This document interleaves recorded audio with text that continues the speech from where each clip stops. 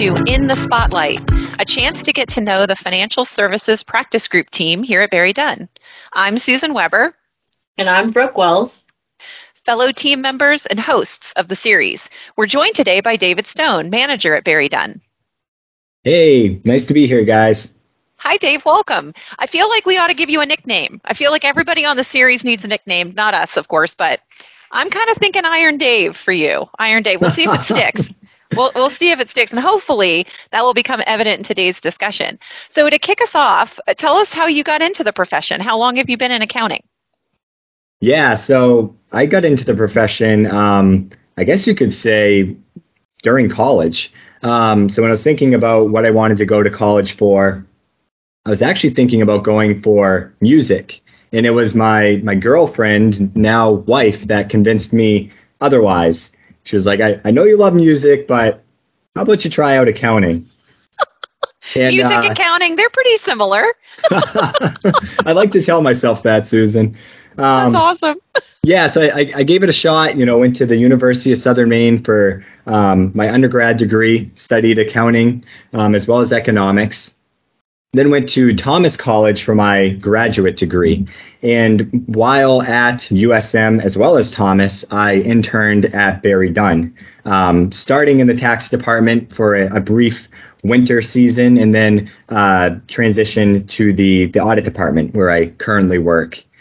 And while at Thomas College, I started studying for the CPA exam and, fortunately passed all exams first try and was actually awarded the Elijah Watt Sells Award. Wow. It was not expected and, very, very exciting to say the least. And that award is if you pass all four exams first try with a cumulative average score above 95 and a half. My goodness gracious. Yeah. So it was definitely an accomplishment I'm proud of.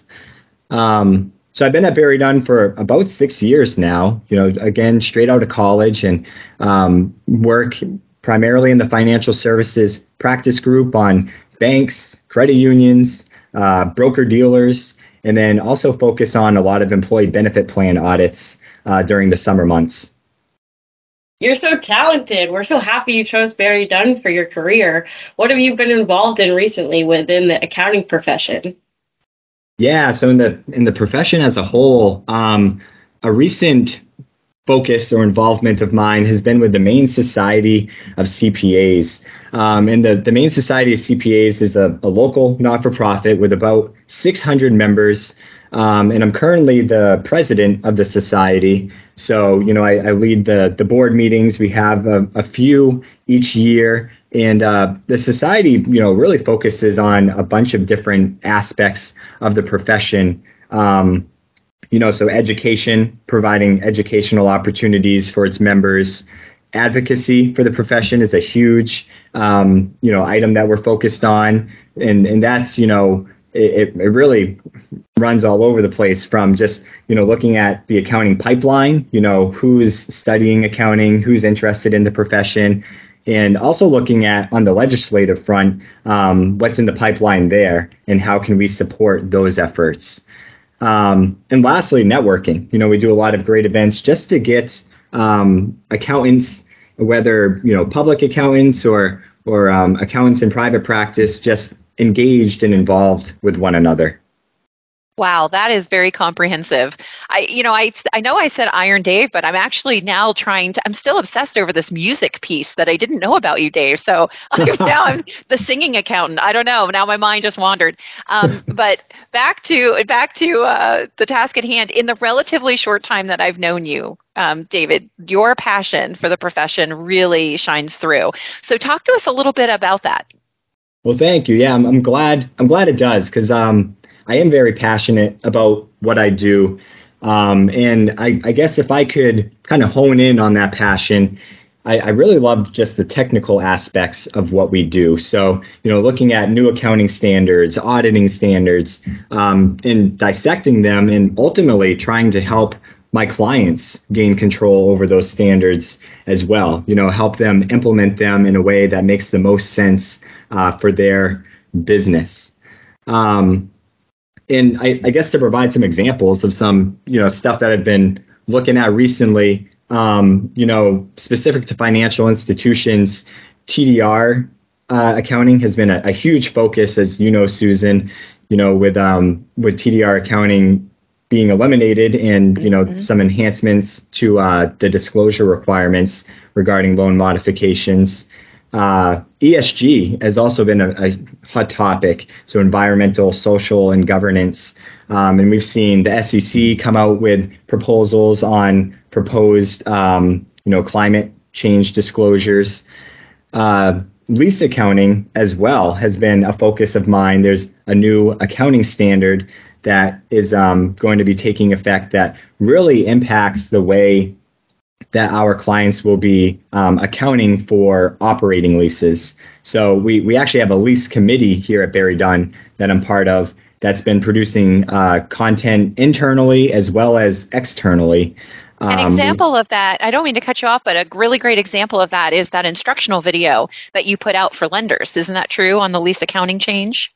Yeah, you're exactly right, Susan. Yeah, there was a video that I put out, I believe it was last fall, so fall 2021, that was really targeted towards lenders and what they needed to consider in regards to these new lease accounting standards.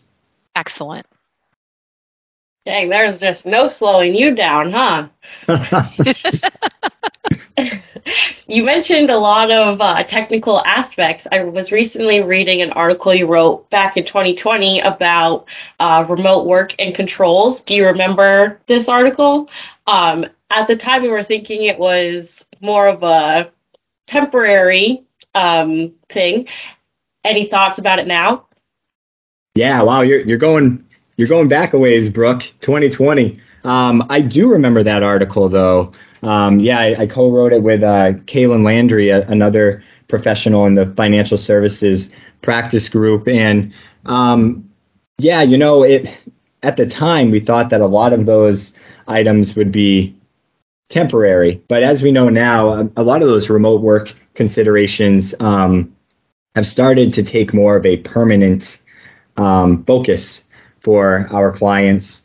And, I think a lot of the considerations that we mentioned in that article still hold true today.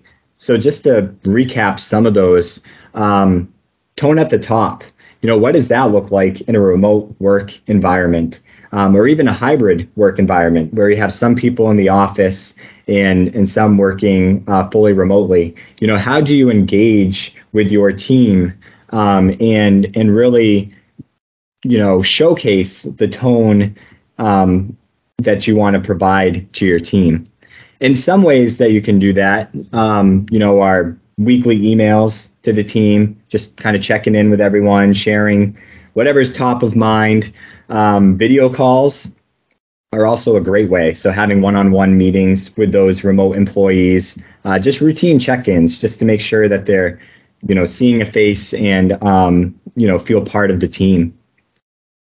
Another thing I'll mention is, with the transition to remote work, there may have been accommodations made to existing internal controls. As we're well aware, the shift to remote work was mainly a result of the pandemic, and things, transitioned very quickly. So I think it's reasonable that there may have been accommodations to internal controls that were made out of necessity. But, now that we're a few years removed from that time, if you're still operating under that new control environment, well, what accommodations did you make? Do you have an inventory of those accommodations, and do they remain appropriate? Are they maybe not accommodations? Or is that a sign of a possible weakness in control design that should be addressed?